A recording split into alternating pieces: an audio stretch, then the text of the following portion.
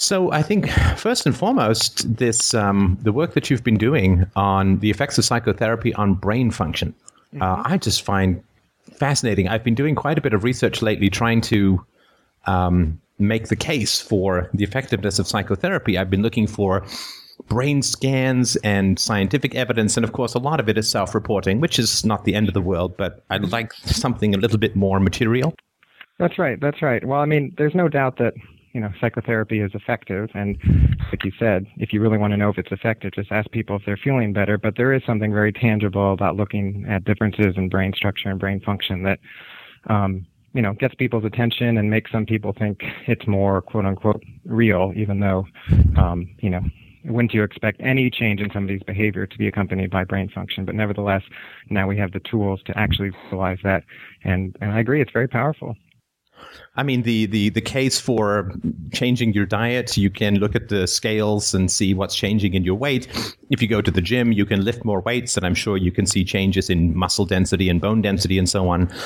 But it seems very counterintuitive to a lot of people, the idea that talking, I went through years of it myself, so I know that psychotherapy is much more than talking, but the very idea, it's like talking at a broken bone and having it heal. I mean, it's very counterintuitive to a lot of people, and I was wondering if you could tell us a little bit about what you've explored in that and how you think it might be working.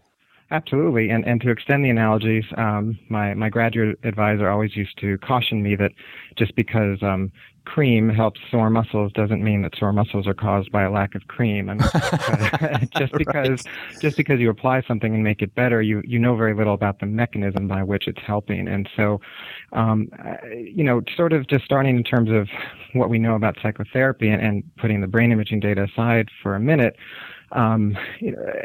everybody in this area has an opinion about what is most effective, but what's without question is that cognitive and behavioral approaches time and again have proven their efficacy. So a cognitive approach would involve asking somebody to examine their cognitions and their patterns of thinking, perhaps their maladaptive patterns of thinking. Do they blame themselves for things? Do they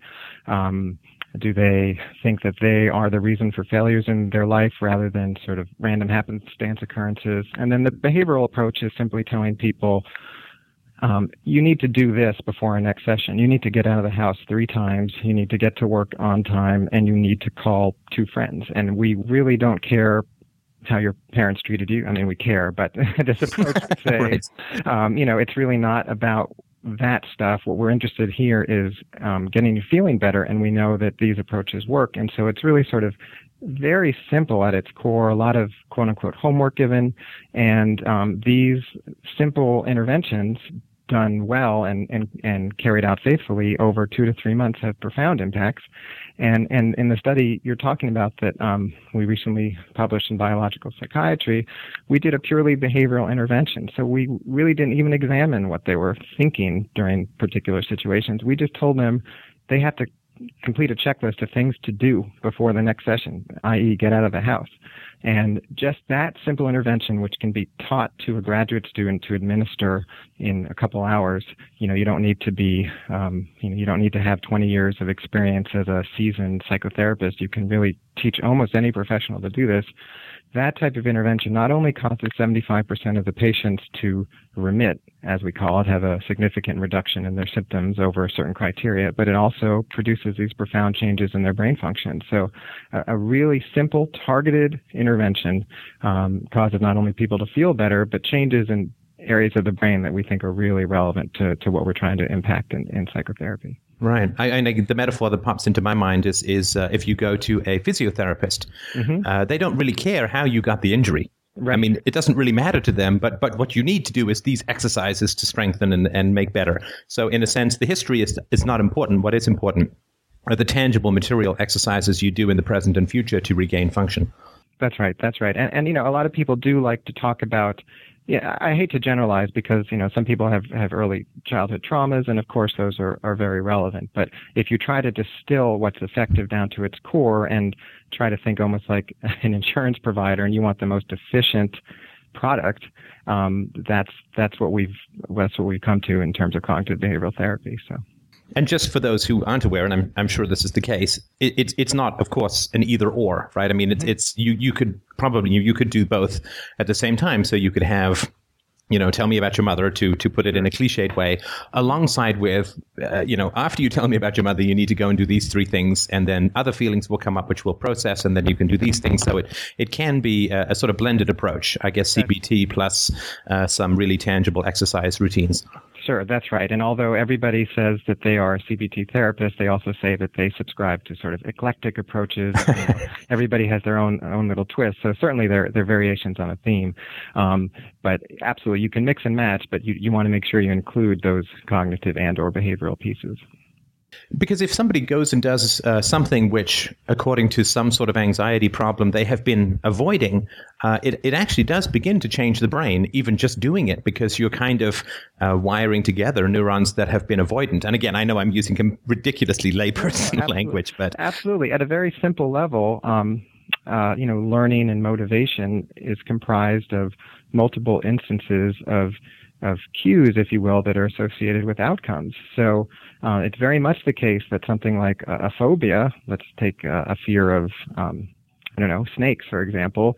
If you avoid the snakes and you don't experience distress, and then if you come into contact with a snake and you have this reaction of hyperventilating and your heart starts beating more quickly and you get sweaty palms, you start to associate this cue with this response, and it's self-reinforcing. And so you're exactly right. Part of what a therapy for, say, a phobia like that would involve would be to break that cue outcome pairing, to force yourself to interact with the cue enough times that you can break that association. So it's very reductionistic. It's, try to make your brain make new associations, and associations involve memory formation, and memory formation involves the hippocampus, and then all of a sudden it starts to make sense why you could have a neurobiological explanation for what's going on.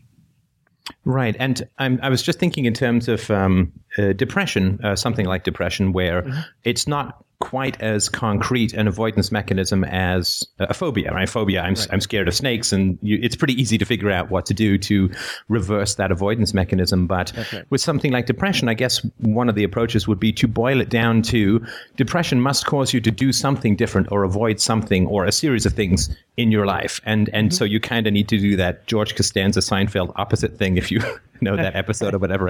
Whatever it is that you're doing, kind of do the opposite, and that will at least begin to reawaken the parts of your brain which may have gone a little to sleep based on this avoidance stuff. That's right. And what's really interesting in depression, and this starts to relate more to the study we've been talking about, is that one particular feature of depression that is very salient is a symptom domain called anhedonia, which is a 50-cent word to describe lack of pleasure in response to stimuli that should be pleasurable. So seeing loved ones doesn't bring you joy, engaging in hobbies doesn't bring you joy, and this can become so profound that somebody doesn't leave their bedroom, not because they're crying so much they can't move, but rather because everything seems, their affective responses are so blunted that nothing seems engaging, nothing seems enjoyable. And what's fascinating is we think that is partly accounted for by a poor prediction on the part of clinically depressed patients and how something will actually feel. So if you give somebody with depression a piece of paper and say, I want you to tell me how enjoyable on a scale of 1 to 10 you think these 5 activities are going to be, going to the movies, getting lunch with a friend, etc., they will rate those to be relatively low. They'll say they'll get relatively little enjoyment. Then if you actually take them by the hand and make them do those things, make them, ask them just for sake of argument, right, engage in these activities, and then ask them to do the same rating scales, there'll be a rather large disconnect. They'll rate them as moderately enjoyable. So it seems like there is a distortion there in terms of, when we talk about cues and outcomes, their prediction accuracy of how things will feel. So in terms of anhedonia, what our research has really tried to do is not only look at parts of the brain that respond to rewards or respond to pleasurable stimuli, but really focus on the chronometry of pleasurable experience. That is, brain systems responding to the anticipation of pleasure and brain systems responding to actual pleasurable outcomes. And in this particular paper, we were able to tease that apart, and we know from 30 years of animal research that some parts of the brain are involved in motivation and looking forward to rewards, and other parts of the brain are responsible for reward outcomes. And it seems that this type of, well, it's not specific to this type of therapy, but it seems that depression remission, we were able to show, may preferentially impact that anticipatory piece, so that you can actually start to correct, if you will, I'm speaking loosely here, but you can start to normalize functioning of brain regions that help you look forward to pleasurable events. And if you think about it, most of our affective experience involves anticipation, right? I mean, we're always looking forward to the next event, the next next degree, the next, motivation is all about being able to look forward to how things are going to feel in the future. And so by correcting that, we think we can have really a profound effect on behavior, because getting out of the door every day, frankly, involves anticipation. Right. And if everything seems worthless, why would you ever leave your room? Yeah, and the thought just struck me that with relation to the deferral of gratification, the deferral of gratification is so fundamentally bound in with our anticipation of reward. The greater the reward, the more we will be willing to defer gratification. So if, in a sense, you don't really believe that life holds any great rewards, your deferral of gratification will be kind of low, which means that you won't actually do the things which might give you great rewards. Go to the gym, lose weight, get a degree, or whatever it is. That's exactly right. That's right. I mean, people who get MD, PhDs, I can't even imagine that, but, people have multiple advanced degrees are the ones who are able to defer gratification to the extreme. I mean, that's sort of, in our society, at least to some extent, how we define success. And this relates to sort of developmental literature. There's the classic finding that if you give I have a 5-year-old, and I know if I told him you can eat this chocolate chip cookie now or wait 5 minutes and I'll give you 2 chocolate chip cookies, there's no question he's going for the immediate reward. But once that kid hits 10 or 12 and the prefrontal cortex develops, they're able to process that and able to defer gratification. And it's almost as if, in some sense, the ill brain, if you will, brain with psychopathology, sort of regresses to some extent, and deferral of gratification becomes very difficult, almost on a minute by minute basis. So what you're saying is you have cookies, and we really should have done this interview in your office. That's really what I'm getting out of the last thing that you're saying. That's good to know. I wish. Now, I was really interested, in a number of things that you've published, but in particular, and I'm coming at this with a possible bias, so to be completely upfront, that sure. I have experience with therapy. I have no experience with medication, and I found therapy to be just fantastic. And in some of the stuff that I've read, there seems to be not a very positive correlation of outcome versus pharmacology relative to placebo, right? I mean, so placebo versus, you understand, right? Yeah. So I was really, really interested, and I hope this isn't confirmation bias, it could be, but I was interested in the degree of success that you had over time relative to medication. If I remember rightly, it was something like 75% of people relapsed into the issue that they had before, relative to 30-odd% if they were taking medication, relative to about 30-odd% if they did some sort of therapy, some sort of talk therapy. That sort of fits with at least what I think, which obviously means that it's right. But I was wondering if you could sort of speak a little bit more about that. Yeah. So in our particular study, we actually only looked at psychotherapy, but there's some wonderful data coming out of Vanderbilt University. Steve Holland, somebody I trained with at Vanderbilt, looking at therapy alone versus medication alone versus the combination of medication and therapy. And if I could try to boil down the findings over, research has been going on for, over 10 years now, is that whatever modality of psychotherapy, whatever modality of antidepressant you receive, whether it's psychotherapy or pharmacology, there seems to be equivalent rates of remission.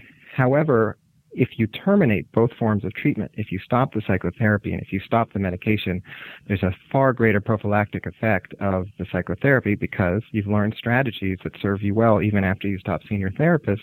Whereas when you stop the medication, your serotonin levels, for example, may return to baseline. So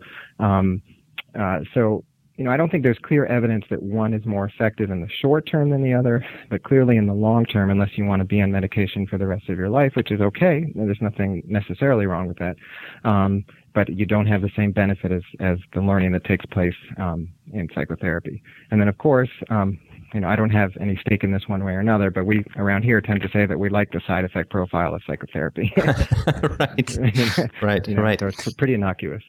And I think that has something to do with the fact that the medication can't target the very specific areas of the brain where particular dysfunction may be occurring. It tends to be a bit of a broad light rather than a spotlight. Is that fair to say? Actually, I don't know if I would necessarily agree with that. And I think the best we could say now is we don't know how these medicines work. They're serendipitously discovered. One could almost make the argument that a selective serotonin reuptake inhibitor is selectively targeting one neurotransmitter. So it may have initially a relatively specific target, but as I was saying, it doesn't do anything for you once you stop using it. Right. And just for my listeners, if the good doctor disagrees with me, he's right. Because just so there's no misunderstanding, he's the expert. So you need to be careful around this because many people are using many different interventions, and one has for each individual person anything could be effective. But we're talking in broad strokes here. Right. You also made a very interesting claim, which I'd like to know a little bit more the economics behind it, where you say that psychotherapy is cost effective relative to psychopharmacology. Around the 8th month is when the crossover is, and I was wondering if you could speak a little bit about the economics of that. Sure. I feel like again that maybe my CV is going to cross with Steve Holland's. I think that was in a paper of his, but absolutely, if you can certainly calculate the cost of treatment providers and medications themselves, which are very expensive, and you can calculate, the average course of cognitive behavioral therapy may run 8 to 16 weeks, and there does seem to be that tipping point around 8 months. And, in the short term, psychotherapy can exceed the cost of medications. I mean, it's not uncommon for therapists to charge, particularly psychiatrists or PhD level psychologists, on the order of $150 to $200 per hour. So that seems really aversive to people when there are generic forms of Prozac out there that may cost as little as $5 a pill. So it takes a little while for one to catch up to the other, right? In the short term, psychotherapy is more expensive, so insurance companies may frown upon it. But we're trying to get that message across of, look, we've done something enduring to the person here, and just give it time, and we'll save money in the long run. Right. No, and I think that's important because for a lot of people, there is a very important economic calculation with regards to this stuff. And I think, again, deferral of gratification in terms of cost is something, again, it's a little tricky to sell to people who have a problem with that fundamentally. But I think it's important for people to hear the math that I've always sort of argued that outside of core education, it's one of the best investments that you can make. But it's nice to sort of see some math that seems to confirm that. And another direction the field is sort of heading, and this touches on some research by Judy Garber, also at Vanderbilt, is we're getting better. We're not perfect at it, but we're getting better at being able to predict who is at higher risk for developing depression. To take a straightforward example, children of depressed parents are at 2 or 3-fold increased risk of developing clinical depression themselves, partly due to genetics and partly due to the environment of being raised by a depressed parent. So if we have this information that this person is 2 to 3 times more likely, and if the base rate of depression is 15% of the population, that means this person might approach a 50% chance of developing clinical, full-blown depression, missed work, real severe impact on functioning. Shouldn't we as a society feel obliged to reimburse for preventative treatment at that point? But it's very hard to make that argument, and that sort of insurance company will agree with. Well, and of course, if there was, and the debate rages, I mean, the degree to which surgical intervention based upon increased possibility of things like breast cancer and so on, preventative mastectomies and so on. But this is something that, as you say, in genes, and I always thought these two things were separate. You get genes and you have environment, but it seems to be that the latest research is indicating that there are certain genes that are turned on and off relative to particular environment, right? So you can't just say, well, right, because you're raised by depressive parents, you end up with these bad coping skills or whatever. It is actually, it's genes plus environment, which is kind of mind-blowing to think that because you think of genes in the Darwinian sense, that are long-term things and that they don't really alter in your lifetime, but that's really not true as far as I understand it.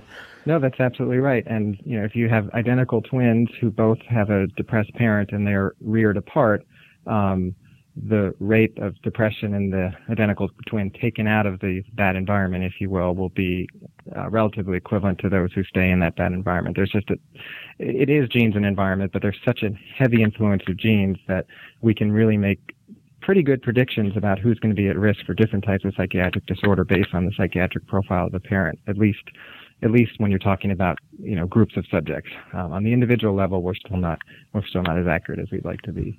Right. And on the article, and again, I'm not going to say this is all yours because I know some of it's mixed in with other people's research, but this idea that brain imaging may help pinpoint specific treatment modalities based upon individual patterns of brain functioning.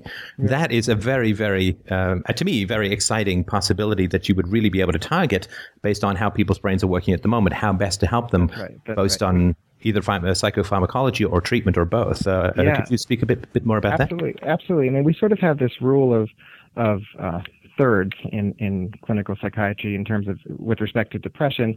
The first treatment you offer somebody has a 33% chance of working.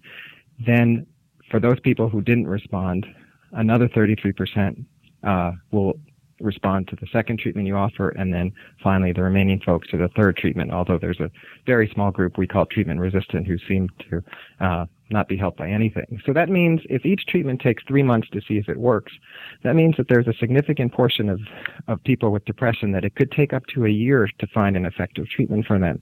And if you're talking about people who are potentially suicidal, I mean, that's frankly unacceptable. And so the hope here, and this is still a hope, sort of a holy grail, we're not there yet, but is it possible to give somebody a brain scan and based on the results of that brain scan, tell them, we really think that you are a good candidate for this version of psychotherapy or this version of medication or this combination of the two. And we're getting better at that, again, sort of in groups of subjects. This is still very much in the research side of things, not so much the clinical applications yet, but we're getting closer. And Helen Mayberg is really a pioneer in this area and has done some fascinating research that shows that activity in one portion of the brain, the subgenual anterior cingulate, is really predictive of who is going to respond to therapy and moreover, what kind of therapy. So when we talk about personalized medicine, which is a phrase you hear now with healthcare debates raging in this country, I think that's part of the conversation. Can we, translational research, can we translate our research findings in this area to clinics? And that's a tall task because an MRI machine costs $1 million to own and operate. But I think the more widely it gets adopted, I think those costs will come down. And I think it's realistic in the next 30 to 40 years. That's fantastic because, of course, the social costs of mental illness and, of course, particularly depression and anxiety are completely staggering. I mean, I'm sure you know the numbers. When you look into the actual numbers of how much it costs, just from an economic standpoint, for people to have these kinds of debilitating or strongly underfunctioning ailments, it's huge. This doesn't count, of course, the cost in terms of marriages and parenting and other things that are crippled by this kind of thing. So anything which speeds up the treatment is huge. I mean, you tell a depressed person it might take up to a year to help you, you're probably going to walk out even more depressed than when he walked in, and that's not what you want, right? That's not a good way to build interpersonal rapport at the first session. You don't say that. No. Because, depression years are like dog years. It really is 7 times.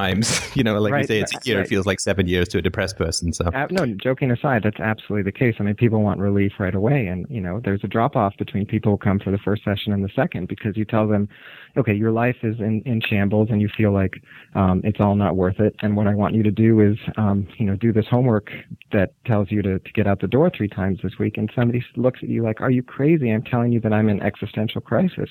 And so there's a disconnect there. So anything that increases buy-in to what we're doing, I think, is a good thing. And brain imaging seems to be doing that.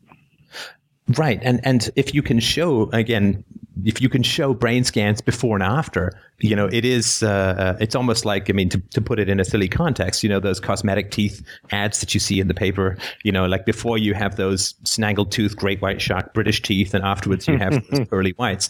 If you can show people a tangible result that they're working towards, it feels less intangible. To some people, which I think, if you do these exercises, the likelihood is that your brain is going to light up in these areas, which it didn't before. It gives people, particularly the more concrete people, like the engineers or the kind of people who don't have a lot of habit with introspection. If you give them something tangible to work towards, it can raise that payoff dangle, I think. I agree. And particularly with depression, where there's a lot of self-blame involved and what did I do to deserve this? I think even giving somebody a picture of their brain before you've started treatment, which is one of the inducements in our studies. We say, we'll pay you for your time, and we appreciate you helping science, and we'll also give you a picture of your brain. I think there's a sense of, look, this is something I can point to. It's not my fault. There's something going on in my brain. And, again, from our perspective, of course, all behavior is controlled by the brain, but I think for the lay public, that's not the way people are trained to think yet. And this is something that they can point to that say, look, it's like a broken bone. A broken brain sounds really awful, but it's something that I can point to. Right. Now, the technology, I'm a total geek for technology. So, so the technology that's floating out there that seems to be relatively new, it's non-invasive. And of course, because you have to do repetitive brain scans, it's really important. Could you tell me a little bit about the technology and what it's measuring and what is changing that it is measuring? Sure. Well, there are many forms of brain imaging, and I think these have been used, for about 10 to 15 years now. So they're relatively new, but they're more widely accepted. I think the most common tool for this type of cognitive neuroscience that we're talking about, sort of neuroscience that looks at, cognitions and brain function, is functional MRI. You take a standard MRI machine that would be used in a hospital, say if you had a sprained knee, and you modify it with special software to allow it to take instead of a static picture of an organ, such as the brain, repeated pictures. So we might put somebody in there for 90 minutes or even 2 hours and take a picture of their brain every 1 to 2 seconds while they're doing some kind of simple task or game. And by taking repeated pictures over time and looking at how that correlates with the task that they're doing, we can get a measure of different parts of the brain that are more or less active during doing different kinds of tasks. So for depression, what we've looked at to get at functioning of brain reward centers is we have very simple games of chance that almost involve gambles. And so you anticipate, winning $1 in this game or losing $1 in this game, and that gets your reward part of your brain engaged. People who are interested in planning or problem solving, which could be affected in a disorder like schizophrenia, you might give them, a task that involves planning or problem solving. There are many examples for autism where that has social deficits. We're doing some studies where people with autism look at pictures of faces and we see what's going on in the quote unquote social areas of the brain. So you're able to tailor the task that you use in the MRI to the particular research question that you have. And just to reiterate what you said, it's non-invasive. There's no injections. There's no radiation involved, and you can do it repeatedly. There's studies where people are scanning children every year for 6, 7, 8 years. So there really is relatively minimal risk involved, and I think it's just wonderful. Yeah, I quite agree. I think that this kind of research, which helps convert some of the, because, there's the brain, it's the old thing, there's the brain and there's the mind. And of course, we experience the mind, we don't experience the brain. We can see the brain. And I think now with these new technologies, we can see the mind, which is really the activity of the brain. Again, I'm using very, very sort of generalized terms. Absolutely. And we have, there's so many different neuroimaging tools available. So what I just described is useful for looking at brain function. So what is area X doing in response to stimulus Y? There's other techniques, structural MRI, which allows you to look at the density of gray matter and white matter. There's still others that allow you to look at white fiber tracks that connect different brain regions. The tools seem to be expanding on a almost monthly basis, and as a researcher, it can be a little intimidating because the newest tool on the block all of a sudden is not the newest tool on the block, and you have to go learn a whole other method. But that's the nature of the beast, and that's what makes it so exciting. Right, and as far as I understand it, you have a paper that says within relatively short order there will be a home MRI, which will help you find your keys, because you'll scan it into your brain and say, please find the module which says where my keys are. And then all you have to do is find the MRI machine, and then you're set. So I want the patent on that. That's right. I think that would make a fortune. That would make a fortune. And can you I know you've got a 2 o'clock drop off, so I just wanted to ask if you had any thoughts about, I know this is always prognostication in the realm of high tech is tough, but where do you think things are going next? What's the next big thing that might be coming down the pipeline from this technology? Oh, that's a hard question. In terms of where psychiatric research is headed, some of the things on the horizon involve incorporating genetic information with our brain scans. So from blood tests, simple, inexpensive blood tests, you can get sort of genetic profiles of people, if you will, and then you can look at the relation between particular genetic variants that people may have and activity of various brain regions, with the hope down the line that you could, from a simple blood sample that might cost $20 to analyze, give you information that is highly predictive of what $1,000 MRI would tell you. So I think that's a very forward-thinking approach here. And we're also looking at some of the research being done at UNC, not by my group, but by researchers such as Joe Piven, is using MRI, structural MRI, in younger and younger kids to help us learn about why neurodevelopmental disorders seem to emerge when they do. So, for example, autism is an area of research that I and others at UNC are involved in, and we're able to use MRIs to scan even newborns, children 6 months of age, children 12 months of age, and then see later on who develops autism, for example, and you then retrospectively look back at their brain scans and say, what's different about this baby's brain who developed autism relative to this other baby's brain that did not develop autism, and can we use that down the line to help us predict who's going to develop this particular disorder? And then again, thinking about prevention, I mean, wouldn't that be incredibly helpful if, though upsetting, if a pediatrician could tell a parent, your 6-month-old is sort of in this range where we think there's a high chance of some difficulty in this area. Can we suggest this preventative intervention? And we know that kids who are going to develop autism respond very well to these types of early interventions. So, I mean, I think it's really being applied across the lifespan, and the volumes of data we're generating on a yearly basis are just mind-boggling. So it's a really exciting time. That's wonderful. And I just, the last question I have, which should be relatively quick to answer, if that's all right, I just want to make sure that people remember that there's a difference between mental ailments which do respond to something like therapy, like anxiety and depression, have a pretty good response rate, versus things like schizophrenia, which do not respond to therapy, as far as I understand it, like psychotherapy at all. Sorry, go ahead. Absolutely different disorders have different response profiles.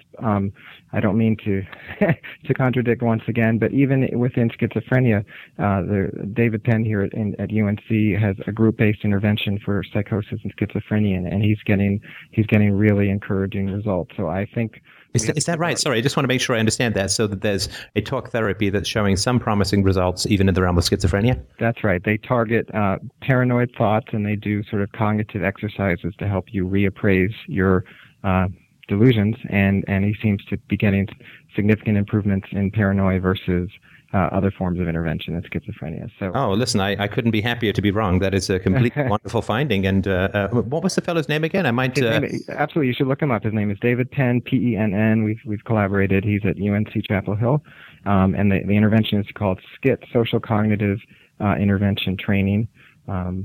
Schizophrenia.